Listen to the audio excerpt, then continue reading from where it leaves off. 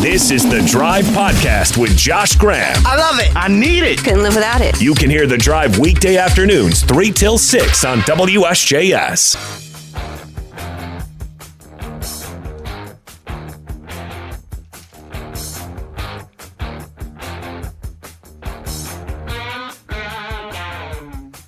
We've made it to a Friday drive. It is WSJS, News Talk Sports for the Triad, where we've just about made it to an incredible Saturday doubleheader in ACC basketball. Duke-Wake Forest right here in the Triad, a game you could listen to on WSJS tomorrow with on-air coverage beginning at 1 o'clock. Then North Carolina, Virginia from John Paul Jones Arena in Charlottesville, a game that we'll get to shortly because we must start with Deke's Devils. For the first time in 7 years, Wake Forest has sold out a basketball game at Joel Coliseum, which feels fitting because if the Deeks should beat Duke tomorrow, it would be the first win that Wake Forest had all year long that you know for sure, guaranteed, quad one win on Selection Sunday. All this talk about quads and such. It's Duke. It's a win that in all likelihood punches their tickets to the NCAA tournament for the first time in, checks notes, 7 years. The conditions are perfect for Wake Forest to win this game, and let's acknowledge the obvious up front. It's their first sellout in 7 years, as we just mentioned. It's the biggest crowd Steve Forbes has had in his tenure at Wake. And they're bringing back the Tie-Dye Nation t-shirts. WD and I have a couple of them on right now. The different tie-dye shirts that will be on seats tomorrow at the Joel, courtesy of Mitch Shaw, courtesy of Wake Forest. It's going to be a madhouse. And how good has Wake Forest been at home? They won their 7 ACC home games so far by an average margin of victory of 19 points per win. 14-0 at home already. 14-0 on the season at home. These 7 ACC home games by an average of 19 points per win. They've shot 50% from 3 their last 5 home games. Also, Wake should have beaten Duke last week at Cameron. The only reason they didn't was because Efton Reed got in foul trouble. If he plays more than 15 minutes, both Kyle Filipowski and Mark Mitchell do not go for 20-plus apiece like they did. Duke still only won the game by 7, despite the fact Efton only played 15 minutes, picking up 2 fouls in the first 4 minutes, 3 in the first half. And this isn't a criticism of the officials. The calls were correct, but him being in foul trouble really hurt Wake, and the last 2 games he hasn't been in foul trouble. It's the second matchup between Wake and Duke in a short period of time, which means Wake knows exactly what they're getting into. They're watching the tape. Again, they're 2-1 in second matchups this year, in repeat matchups. The one loss was at Virginia last week, a game in which they only lost by 2 and had a shot there right at the end. The guy who missed that shot, Cam Hildreth, was perhaps the best player on the court in a 33-point home win against Pitt earlier in the week, and here he was on the benefits of getting to watch the tape and facing Duke a second time. Yeah, I think the biggest thing is obviously just coming in and watching film on the last game. I thought we played pretty well at their place, to be honest. I think it was just a stretch down towards the end of the game that we were doing something in the pick and roll, and we spoke about it after the game, and we're going to change it. But I feel like obviously they're a great team. They're coming in, but we're definitely ready to get them back. I think we're going to just continue to play the right way, continue to share the ball, continue to find each other, and things should go well. This season has built up to this point for Wake. They don't have that guaranteed quad one game. This quad one win, this would be it. If they win, they should be in the tournament.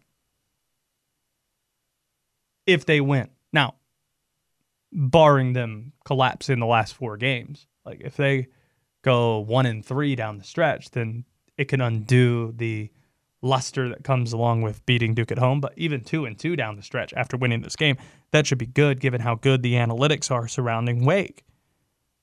Wake Forest needs to win. If they lose, then they probably have to win out get the quad ones against Clemson and at Virginia Tech, and probably do some damage in D.C. just to have a shot. But this is their opportunity, and I don't think they're going to miss it. Wake Forest wins probably by about as much as they did, or as Duke did against Wake last week. Give me Wake by 8 or 9 points. The conditions are perfect for them tomorrow. Just perfect. Will Dalton is the executive producer of this show. Taking your calls at 336-777-1600. However, or wherever you are listening or watching, we appreciate that. WD, really do like your tie-dye t-shirt. I like it too. I like the OG logo here. The OG Deke that used to be on the court. A huge, massive Deacon head. Yeah. I've got the walking Deke tie-dye shirt on. Let's get to the other gigantic game this weekend. Given North Carolina's recent history with Virginia and the reputation of Tony Bennett and playing at JPJ, it is understandable why some would be worried about the Tar Heels tomorrow. Don't include me in that group, though. Don't overthink this game. North Carolina is going to win simply because North Carolina is the better team and it's clear. Look at Virginia's schedule. This is the first time this year Virginia has played a team that is clearly better than they are. Duke and Carolina are both tied for first place in the ACC in front of Virginia, and Virginia has played neither the Blue Devils nor the Tar Heels. They've beaten Texas A&M. They've played Florida. Both those teams are pretty good. They both might be in the NCAA tournament. But are they better than Virginia is? Well, that's up for debate. Not really up for debate, Virginia, whether they're better than Duke or Carolina. This is the best Carolina basketball team we've seen in 5 years. Being discussed as a 1 seed, a 2 seed, we haven't seen that in 5 years. Virginia has been blown out in games. Wake beat them by 19. Lost to Notre Dame by 23. Blasted by Virginia Tech on Sunday by 34. This is not a great Virginia team. Now, Tony Bennett is a great coach. They've got some good players. They're going to make the tournament. But this is not a great Virginia team. This is a very good, potentially great Carolina team. JPJ, though, gets billed as being the most difficult place to play in college basketball, one of them, because they had that long home winning streak. It is not the house of horrors that some are saying that it is. Pitt went in there last week and beat them by double digits. The game after that, Wake nearly won the game, losing by 2. Razor thin close.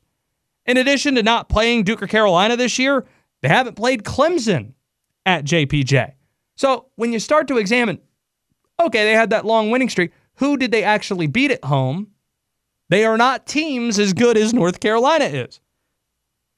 They are coming off getting beaten again by a worse margin than Tony Bennett's ever been beaten by since taking the job at Virginia 15 years ago. 34 points. And the last time they were at home last weekend, Tony Bennett gets a T, something that hasn't happened since 2010. Don't overthink this. North Carolina is going to win. North Carolina is the better team, and the difference is going to be the best player in the conference, R.J. Davis. Armando Bacot never has good games against Virginia. Armando. I think 7 of the last 8, he scored well beneath his average. Last year, he was horrific against Virginia. There might have been one game he scored in the 20s, but he's been at Carolina for a million years. You'd hope one of those times he might get the Cavaliers. Odds are it's not going to be Bacot in the post. But R.J. Davis, he has averaged 19 points in 3 games against Virginia in the last year. So last year they played 3 times, including the end of North Carolina's season because they didn't accept the NIT bid. In Greensboro, they lost to Virginia. R.J. Davis averaging 19 points in the 3 Virginia games last year. You might think, well, Josh, isn't he going to be defended by Reese Beekman? Maybe. But it seems to me a little bit too much of an ask to ask Reese Beekman, to be the leading assist man in the ACC, which he is, the leading scorer on Virginia, which he is, and also defend the best player on the other team, which he might need to do. It just seems like too much of an ask. Hey, go score. Hey, be the assist guy and setting up and facilitating the offense. And chase RJ Davis around for 2 hours. Seems like a bit much. I think Reese Beekman is a first-team All-ACC guy. But he's not going to be that tomorrow. RJ Davis will be the difference. North Carolina beats the Virginia Cavaliers. Josh Graham loves to talk sports. He also loves to take herbal body baths to keep his skin supple and youthful looking. You're on The Drive with Josh Graham.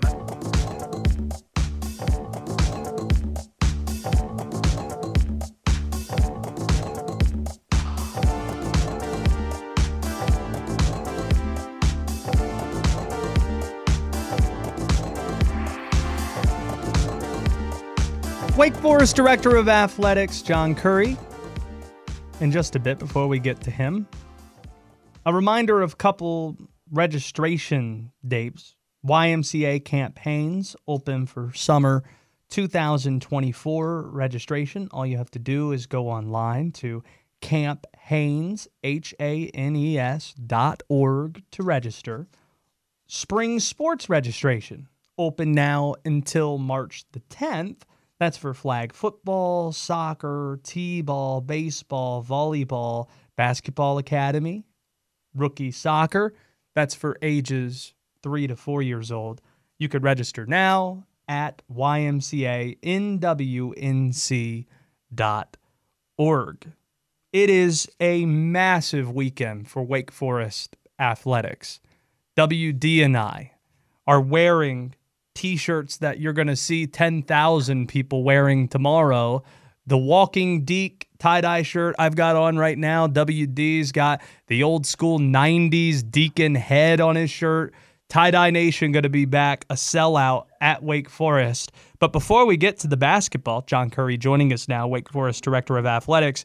Perhaps you could be a correspondent of sorts for us. Do you have any idea what's happening right now with Wake baseball being back in action against Dayton? Well, Josh, I'm actually sitting here in David Couch Ballpark with my left hand on David Couch's right shoulder, and the Deacons are up 4-2. We've got runners on first and third in the bottom of the fourth, and you've got a great crowd out here. We've got Deacon Brew. All of Winston-Salem is here. Yeah. Watch out, Stan Cotton and Larry Sorensen. John Currie coming for your play-by-play job right there. 4-2 Deacons at the moment at the couch. Personally for you, as an alum who remembers what this building, Joel Coliseum, looks like when it's really hopping, for it to be a sellout for the first time in your tenure as the Director of Athletics and the first time for the coach that you hired to build this program back up, Steve Forbes, what do you imagine you're going to feel when you see all the tie-dye shirts in that building packed to the brim? Well, first of all, it's really a credit to all of our fans and Coach Forbes and his staff and our student athletes that we're in this position. But as you know, and as you and I have talked about, this is big for Tobacco Road basketball country in the winter. Of course, here I am. We got the #1 baseball team in America right across the street. So a lot going on. But it's we went through a long period of time where it was really hard to have a reason for people to be excited and come out. And now people are excited and they're coming out with great support and passion. And it's been really neat to me to just run into people around town, regardless if they have a long-time affiliation as Wake fans or if they're new to the community and they just experienced it for the first time. Just seeing people realize how much fun it is to cheer for the hometown team in the ACC and the Big Four with the Deacons. I'd like to think you have more access to information than we do, waiting for the latest bracketology update to appear, especially as the selection committee got together last week and we learned of the top 16 seeds from the committee. How do you feel about Wake's footing with 2 weeks left to go in the season as they seem to appear on the bubble? Well, you can drive yourself nuts if you worry about that stuff every single day. And without sounding cliche, we just got to worry about what we can control. What we can control is each particular game and our preparation and execution. And I think our coaching staff has done a really great job of that. If you look at the players we have, the student athletes we have, and I would add they are true student athletes. This team had a 3.2 GPA in the fall. And our stars are among those high GPA student athletes, and so this group's really worked at it. The bracketology and all that kind of stuff, you just kind of have to take it for what it is, which is entertainment that gets people to watch the television set and talk about it a lot. I'm confident that given our league, I think we saw the other night, Pittsburgh's a really, really good team. Henson is a relentless player. Cam Hildreth had to play his tail off to hold him down. There's not too many teams in the country that would say that they would want to play Pittsburgh or NC State or Virginia Tech or Wake Forest or any of the teams that are in the middle of our conference right now in their opening round game in the NCAA tournament. So I believe all that stuff will work out the right way. John Currie is with us here. One of the things I really like about John Currie is he gets into a lot of the hot button topics in their newsletter from the Quad that we see quite often appear, whether it was the Florida State stuff a few months ago or certainly what's happened in the last few weeks. 2 weeks ago, us learning about beyond D.C. next month that 5 straight NCAA tournaments, or pardon me, ACC tournaments are going to be in the state of North Carolina, including a couple in Greensboro. And then the winter meetings presided last week, and you guys came up with a couple of things, including the 15 out of 18 format for the ACC tournament next year in Charlotte with the additions of SMU, Stanford, and Cal, and the decision to stay at 20 league games. Steve Forbes has voiced his concerns about these things publicly on this show on Monday and on the ACC coaches call. How pleased were you with where things arrived, being somebody that was in the room last week? Well, the decision about the ACC tournament format for next year in Charlotte is really the format for next year, so we'll continue to assess it. But if you think about it, I was really excited. If you look at obviously we'll be excited to be in Washington, D.C. in a few weeks, and Wake Forest has a campus and a presence in Washington, D.C. under the direction of Jennifer Richwine, who's a classmate of mine in 1993. But then you look at in these coming years in Charlotte, Wake Forest already is in Charlotte. We've been there for a long time with the School of Business. I've got this incredible partnership with Atrium and Advocate and the Pearl, and we're gonna have that Wake Forest logo high above the Queen City in time for these tournaments. So those will be hometown tournaments for us in Charlotte, just like it's hometown when we play in the Joel here. Any chance we see John Currie wearing tie-dye tomorrow? That's a great question. But we have 10,000 shirts and 14,000 people coming. So if I'm not wearing tie-dye, it's because I have deferred my shirt to someone else who actually bought a ticket, unlike me. Pom-poms also available, too. I was at the Joel earlier today where we got a couple of shirts to wear for the video stream. Pom-poms available. It really is going to be something. Any more information you need to pass along to people? I'm going to put my old WSJS hat on. Just encourage people to come early. Obviously, we got the basketball game at 2 o'clock. It will be a full house, as you've mentioned, full capacity, full ESPN and all that kind of stuff. And then later in the day at 4 o'clock, we got a baseball game. And you got Chase Burns pitching tomorrow afternoon, who had an incredible start last week. So we're going to roll right from that basketball game into the baseball game, and the Carolina Thunderbirds or the Winston-Salem Thunderbirds play tomorrow night at the Annex. So if you think about Winston-Salem and all that happens in this quadrant around Couch Ballpark and Annex and the Fairgrounds and the Coliseum, this is a big-time place with lots of activity. So get here early, enjoy yourself, and let's get some big wins. Let's end where we started. 4-2 was where we had it last. What inning are we in? Is it still 4-2? I stepped into a different room. It's just a little quiet, but I'm going to step back out there, Josh, real quick, and I'm going to give you an update. Got to get a live update. Wake Forest. Yeah, live update. I'm not sure if this is licensed or not, but looks like we're up to 9-2 Deacons. Whoa! 9-2 Deacons. We got a 7-run inning going. There's a pitching change by the Dayton Flyers. We got Ballestero, our catcher, who's batting .400, coming up to bat with the bases loaded. Whoa! And it looks like we got 2 outs. So this is a team that we're playing, Dayton, that beat Vanderbilt at Vanderbilt earlier this week. So if you're thinking about what you're going to do the rest of the weekend, 4 o'clock after the men's basketball game, 4 o'clock tomorrow, Chase Burns, and then Sunday at 1 o'clock with Michael Massey, another one of our preseason stars. It's a great time to see baseball in the Twin Cities. You don't strike me as a superstitious guy, but I do love the idea if you were getting back into a quiet room where you can't see the field because of the 7-run inning. That would make me smile.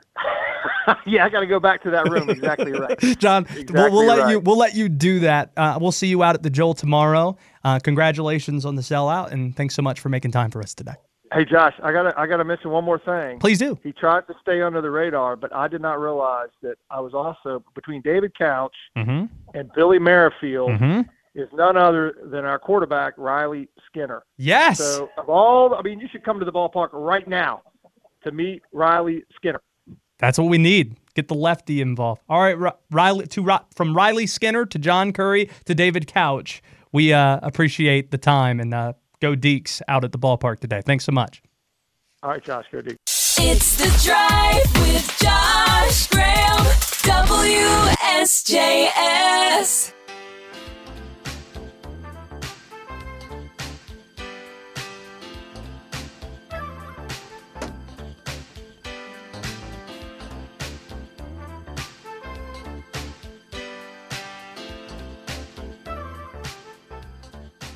Love the feeling of a Rhinestone Cowboy Friday. However, and wherever you are listening or watching, we appreciate that.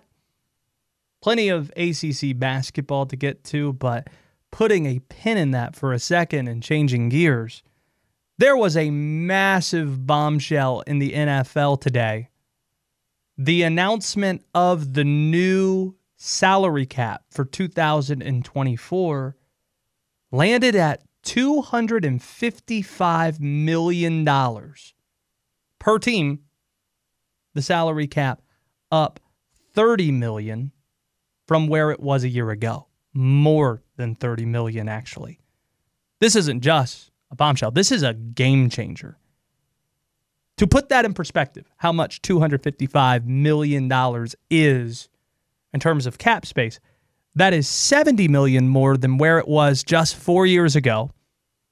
It is twice as much as where we were 10 years ago. Maybe you can call this the Taylor Swift effect, or just another example of how the NFL is king, and while some sports are tailoring back in terms of resources and viability and viewership and ratings and attendance, the NFL is just thriving. It's growing. It's taking over. This is going to lead to guys getting overpaid in a major way, namely the free agents. I'm looking at you, T. Higgins. I'm looking at you, Michael Pittman Jr. I'm looking at you, Hollywood Brown, Calvin Ridley, maybe.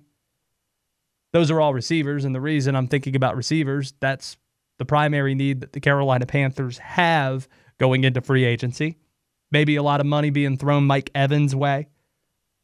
Potential free agents that are, as of right now, on your roster might be less willing to sign an extension just because they want to see what might happen if they test the waters of free agency now that the books are even more juiced. There's more cap space for teams to throw around. I think about a guy like Frankie Louvu with the Panthers. Frankie Louvu, pretty darn good with Carolina. Does he sign an extension now, or does he look to enter free agency? It's not like Carolina is going to hit him with the franchise tag. They'll do that with Brian Burns to buy themselves some time. They're not going to let that guy walk. Frankie Louvu might try to test that market a little bit more. And speaking of the Panthers, there is no excuse now to not take care of this defensive core. Get Brian Burns done. He's tweeting out a couple of days ago, quote, "keep pounding," blue and black heart emojis. That tells me he wants to be a Panther, but he also wants to be paid what he's worth. get that one figured out. If that requires you using the franchise tag like the last time you did for Taylor Moton 3 years ago to buy you more time to hammer out that long-term agreement before the next season, that's fine with me. Just get that done. Pay Frankie Louvu. Extend Derek Brown. Let's not play this game again where the Panthers are waiting to sign Brian Burns. Some of that Burns and his agent's fault. They're waiting for the Nick Bosa deal to get done to reset the market to try and make more money. And Nick Bosa didn't sign until the week of the season starting. So Carolina was kind of set back in terms of their timeline of when they ideally would have liked to get Burns done. Apparently, the Panthers offered him $27 million per year over 5 years before the season started, and that wasn't enough. But presumably, that wasn't enough because Bosa had not reset the market before that offer was extended his way. Now that the season's over, figure that out. Don't get to that place with Derek Brown. Sign Frankie Louvu. Not all the teams are going to spend up to the cap, but there's no excuse for Carolina not to. You've got Mr. $20 billion, Mr. Concerts, David Tepper. Concerts. That guy. You got him, who seems willing to throw some coins around. And when you look at the free agents that Carolina has, or guys that potentially could become free agents from the Panthers roster, there are two guys you absolutely positively need to sign in Burns and Louvu. And then you're not heartbroken if you lose any of those next guys. That isn't to say that you don't sign any of the remaining 19 free agents that you have. But are you heartbroken if you don't lose Jeremy Chin? Or if you don't sign him, I should say. Are you heartbroken if you lose Amir Smith-Marset or DJ Chark? Probably not. There's a drop-off once you get past those top two free agents. You brought Ejiro Evero back, who, despite all the problems on offense, steered this team to being a top 5 defense in the NFL. Make sure he's well-equipped with the guys you already have in the building. Because believe me, Carolina, they have other problems to figure out. Let's not create more because you don't re-sign the players who have earned paydays. To quote Teddy KGB in Rounders 25 years ago, pay that man his money. And this new salary cap is a bombshell and a game changer that will allow for a lot of teams to pay their men their money. To Wake Forest and Duke. 3 things for Wake Forest to beat Duke tomorrow. If these 3 things happen, without a shadow of a doubt, we are talking about a Wake Forest win in this game. Number 1, you know where I'm headed here probably. Efton Reed stays out of foul trouble. What does that look like? Can you play 25 minutes? Can you play 30 minutes? That'd be amazing if you get to 30. 15's not enough. When he played 15 minutes because of dumb fouls that he took, 2 in the first 4 minutes at Cameron, 3 in the first half, a 4th early in the second half that were all correct calls. The 5th one was the only one that wasn't, but at that point, Duke had already taken control of the game. He's got to be smarter. And he was smarter against Virginia. He was not really in foul trouble against Pitt, but then again, smaller, a lot fewer possessions in the game at JPJ than we're going to see tomorrow. And the game was a blowout against Pittsburgh, so how much stock can you really put into that? Stay out of foul trouble. That's the biggest deal for Wake Forest tomorrow. The biggest thing to follow is how the game's officiated, who the officials are, what type of foul trouble does he get into, if any at all. Secondly, Wake must shoot 40% from 3. I'm setting this number pretty low, I think. They shot 23% in Cameron. They are 50% from 3 in their last 5 home games combined. I think 40% is a realistic figure. 40% from 3, that's what we're looking for. The last game, Wake Forest, for the first time in program history. A lot of games have been played in Wake program history. 60% from the field, 50% from 3, 90% from the foul line. So 40% from three. That's what we're looking for from a team that is top 20 in the country in terms of three-point shooting. And the last piece is this. You need your best player to be your best player. Hunter Sallis is an all-ACC player. He's a former 5-star McDonald's All-American. His average is right at 18 points a game. Wake Forest in ACC games is 6-2 in games he exceeds his average of 18 points. When he doesn't, Wake Forest is 2-4 in those games. When the game is right there to be had, can your best player be your best player, be the best player on the court? Can Hunter Sallis do that? He had 22 at Cameron last week. Can he do that again? Can he replicate that? I think he can. This is going to be a close game.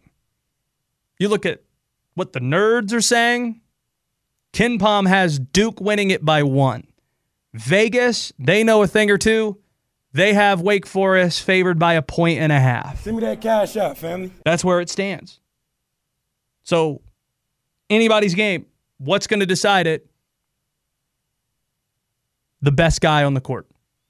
And I think, this might be a hot take, I think Hunter Sallis is the best player in this game. Duke is a more talented team. Duke is a better team. On a neutral court, I'm taking Duke. They have lottery picks on this team. Wake doesn't have that. But I will take Hunter Sallis over Kyle Filipowski, Jared McCain, or Jeremy Roach singularly. Head-to-head, one-on-one. I think Hunter Sallis is the best player in this game. So those are 3 things that need to happen for Wake to beat Duke tomorrow. Efton Reed to stay out of foul trouble. What does that look like? Plays at least 25 minutes.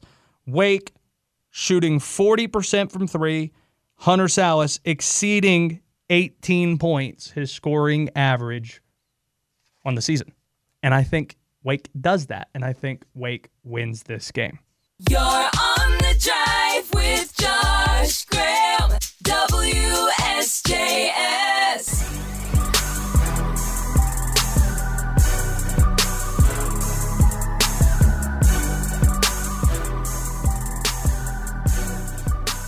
I thought Hayes Permar was entering the show like Marshall Mathers or B Rabbit with the hoodie on, while WD and I set for Wake Forest Duke tomorrow. We're given the 2 sets of t-shirts that are being handed out, Tie-Dye Nation t-shirts, courtesy of Mitch Shaw and company for Wake Forest Duke. Which of the 2 do you like more, Permar? I've got the Walking Deke on, WD's, got the old school, lighter, white Deacon head that looks like the 90s decal that was on the court. Yeah, I kind of like the color of yours, but I like the old school decal of his. So it's a split, but when in doubt, go against Josh Graham. So That's right. Thank you, Emperor. 7 years it's been since the Joel has been sold out. This game is sold out. Wake Forest looking to make the tournament for the first time since 2017. Do we count that tournament appearance? Do you count if you lose in the first 4? Like, is that an NCAA tournament appearance? Yes, 100%. Okay. Because I get that the teams that are in the first 4 may not have made the tournament when it was 64, but if you're there, you have to play. Because also teams that win their conference tournament play in the first 4, which is the dumbest thing ever. Well, yeah, I tend to agree, but then I feel like I've heard Lavelle Moten say it gives one of those teams a chance to get a win and make some of that money. Like, you still get the same amount of money for winning a tournament game as you would if first 4 game. I think you get the same amount of money for your school as you would a first round game, or at least some amount of money. So, yeah. But the Walking Deke, I feel like they're using that too much.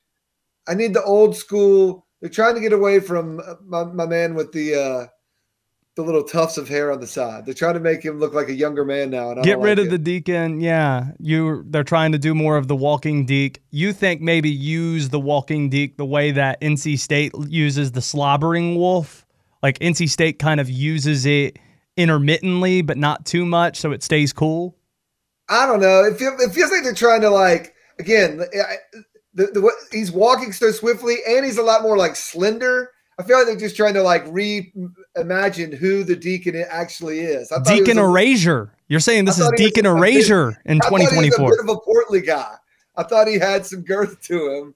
You know, just he had that big chin that made you just think that the rest of him was, you know, like this guy looks like, you know, he'd be good at cross country, whereas like the old school Deke looked more like hit you in the mouth. Got a butt chin that's stapled to a bow tie. So, do you have a favorite Wake Forest basketball memory, either at the Joel or surrounding a team? I remember a 4 overtime game versus NC State. I've been to some games at the Joel, but I remember seeing Wake more play on the on the road against UNC, Duke, or NC State. I remember a 4 overtime game, and I feel like maybe against Wake one time I also saw a missed free throw caught alley-oop to win the game. Like 1 second left in the game and you're down 1 or tied, and you intentionally miss a free throw that bounces off to the right just to your teammate to tap it in. I feel like I saw a State Wake game that lost that went down in that way. Now let's get to Skips or Plays, which is Duke-Wake Forest themed, and we'll tell you how in a second. Skips or Plays with Hayes now. Hayes Permar is somewhat of a Renaissance man, an expert in the finer things, but he hangs his hat on music. Loves his God, and he's no friend of Satan. He was like 06, getting busy with his sticks, been watching Big Mike and Lil Trip. I just need a Zion and someone he can dunk on. Today, Hayes will decide if this music is smash or trash, glows or blows. It's time for Skips or Plays with Hayes. R.I.P. Smash Mouth. I was wondering if you were going to say it or should I? People, my face is a little fatter now, but people have told me sometimes I look like Eminem. Do you guys see it like for the side profile sometimes? A little bit. You have a big nose, though. What is the theme that we're working in here today, WD? So because Wake Duke is sold out, we're going to do songs about selling out. It could have sell out in the title. It could be a band that sold out. Let's just explore this together. We're going to start out easy with a song called Sell Out by Real Big Fish.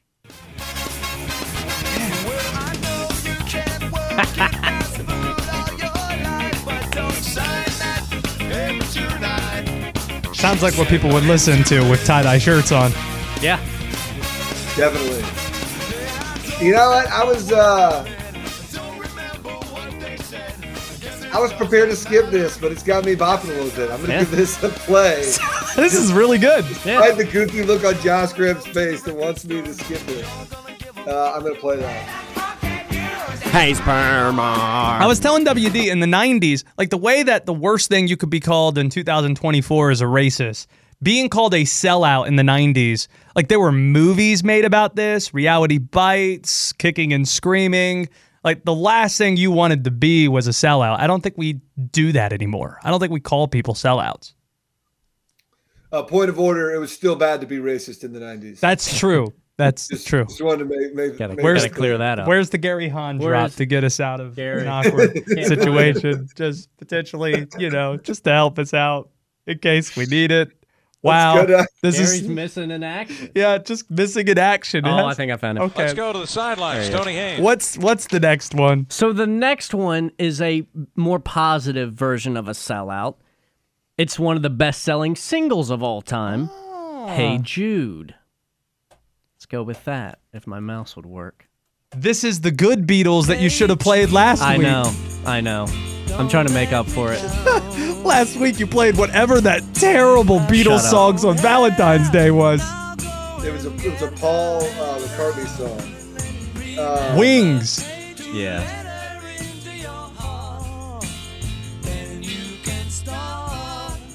Wow, he's putting the pressure on Permar.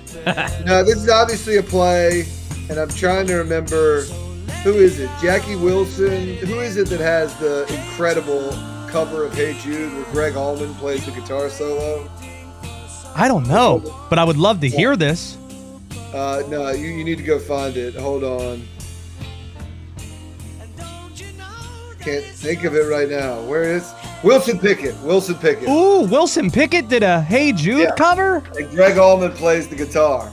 You'll sold. see it. Like, he's good, but then he just starts going off at the end. Hey, Jude, Jude, Jude. And he starts screaming, yeah!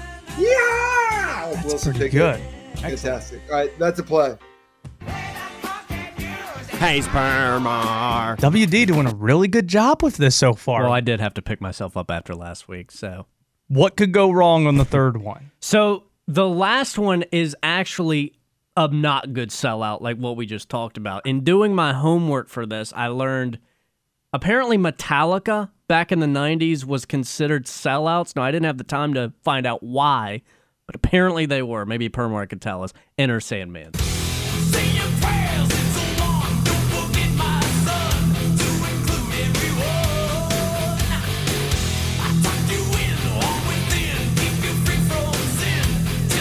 Who do you think of when you think of sellouts musically? I don't know why my brain immediately goes to Bob Dylan, like when he played electric guitar and was singing on key and people got mad, so then he went back to the same folk-like way he would sing afterwards.